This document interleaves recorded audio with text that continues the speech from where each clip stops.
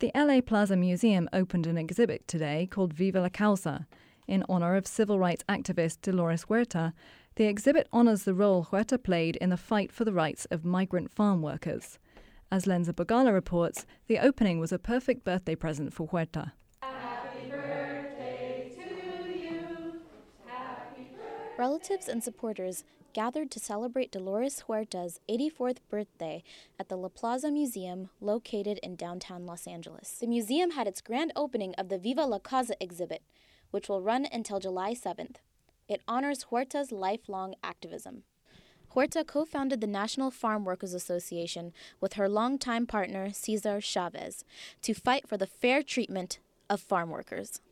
The exhibit takes an artistic approach and documents significant moments during this movement, as well as her personal life. Huerta walked the crowd through each photograph, many of which brought back memories of the struggle of being an activist. Once we won the boycott, the growers couldn't sell the grapes unless they had the union label. But also some fond moments from her life. And I was a majorette.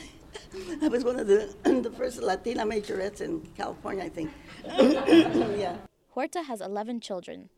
Lori De Leon, Huerta's second eldest, says that they all helped lead the movement, even though it wasn't always easy. We suffered a lot of very scary moments in our lives, growing up. So was it all worth it? That's still a question that, I ask myself. The movement is bigger than just one individual. Muralist Barbara Carrasco agrees. She says it is fitting that Huerta's sacrifices are being recognized through art. Dolores said this in a public meeting at UCLA, that artists affirm the movement, just with their various images. So to me, hearing her say that was really sort of a nice way of thanking all the artists, because you rarely hear anyone acknowledge the artists to begin with.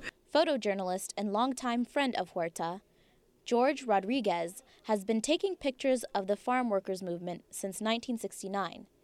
He took several of the photographs displayed in the exhibit. Nobody like her, Dolores is like our Rosa Parks. And being around her, there's something special going on.